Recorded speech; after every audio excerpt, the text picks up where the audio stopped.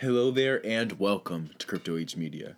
We're trying to get an understanding of the cryptocurrency space and determine where cryptocurrency fits within the world. This is podcast number 3 on our quest.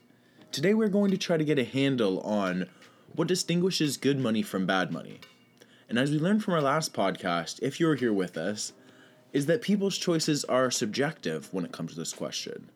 And the technologies that are available at the time will alter what people use as money. And so there are arguably no right or wrong choices of money and what people use as money. There are, however, consequences to choices. Quick side note, shout out to Saifedean Ammous, the author of The Bitcoin Standard, who I learned much of the information on this episode from through reading his book and later digging into the reference material. Alright. Well, our first test to determine if a good would potentially make for good money is a test of its ability to scale effectively. Something that can be used as money must be able to scale from very small units to very large units.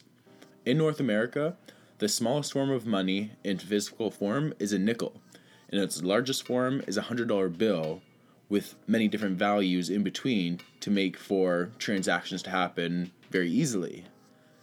And of course, living in the digital age, this has allowed for developed societies to transact as easily as tapping a debit card on a merchant's machine from quite small amounts, not very small amounts, but quite small amounts, usually above $1, to whatever your daily limit is that's imposed by the bank. Maybe it be $500, $1,000, $5,000, depending who you are and how much the bank allows you to transact in a 24-hour period. So for something to likely become any sort of medium of exchange or money in today's society, it'll likely have to be just as easy, if not easier, than tapping a debit card or tapping a phone when using Apple Pay. For something else to become an effective form of money, it must be as convenient to transact as these, simply just to compete in this aspect. So, this brings us to our second aspect, what makes for something to become an effective form of money, which is the convenience to which the money can be transported across space. Money must pass the test to be able to be transported from one place to another very quickly and safely compared to their worth. We can think of gold, and it's relatively light to how much it's worth. An ounce of gold costing around $1,300 US at the moment in early 2019. However, weight and ease of transportation can be subjective to how much wealth someone has. For example, for someone to carry an ounce or two of gold from one area to another may not be very difficult, but another person trying to carry millions of dollars of gold with them from one area to another could find this to be very difficult and dangerous to potential theft. Even though these first two tests already make for only a small amount of goods to potentially be used as effective money, it is still the third test which is the most important. A good that will be used by people and societies as money must be able to keep and maintain its value over time. This refers to the good's ability to hold value into the future, allowing the holder to store value and their wealth in it and maintain their wealth over generations. For this to be a possibility, a good must not rot or deteriorate in any way over time. This is why in terms of base metals, many could never be a good store of value. Even silver, which holds up quite well, over time and in certain conditions, silver corrodes, and therefore could never arguably be as effective as a form of money and store of value as that of gold or something else that doesn't corrode. But you see, this third element, a good being able to maintain its value over time, becomes a little more tricky still. Although physical integrity over time and the good not corroding or being ruined in any way is crucial, it is not the only thing that will determine the good's value over the long term, as it is possible for a good to lose its value significantly, even if its physical condition remains unchanged. For something to maintain its value, it also is necessary that the supply of that good is not increased too quickly. It is common, therefore, for something to maintain the amount of production of that good. In the case of precious metals, the rarity of these metals and the cost of mining is what keeps the production of new units at a reliably low rate. However, if we were to take copper on the other hand, which copper is not nearly as rare as that of gold and can be mined far easier and at much less expense compared to that of silver or gold, therefore, because of this, it would never make for as good of store of value.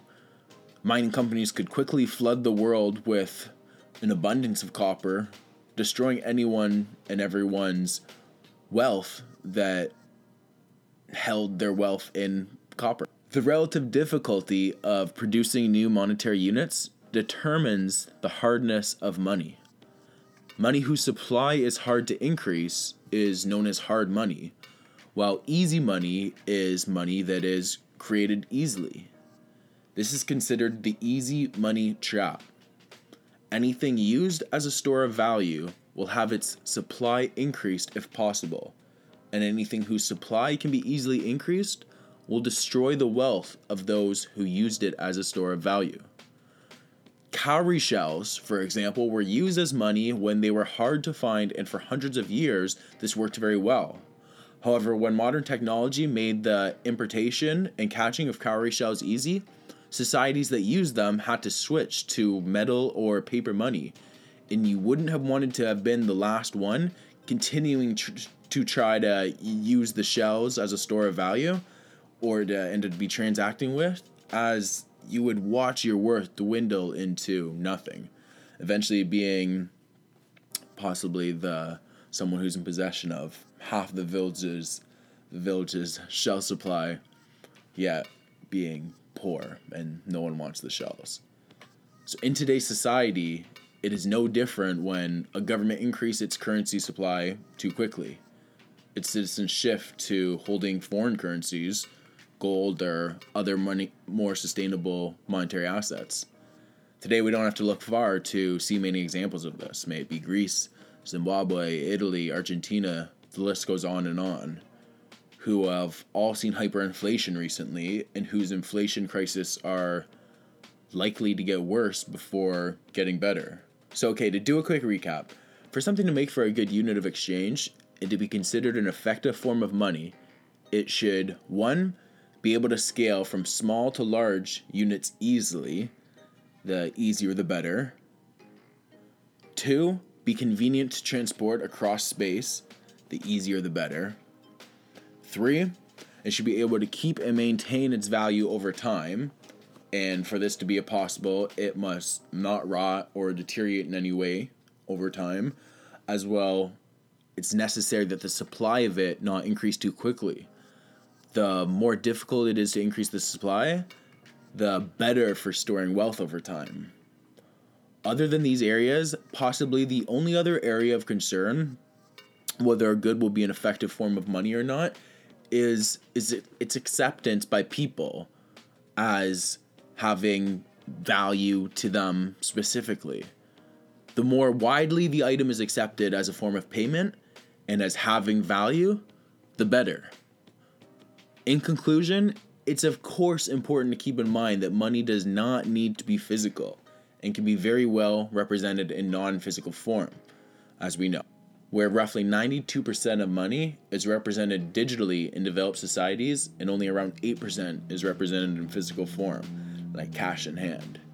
That's it for today, folks. Thank you so much for being here. If you're still here, give a thumbs up or thumbs down depending on your thoughts and opinion. Subscribe to the channel if you want to join me with my journey to try to get an understanding of the cryptocurrency space.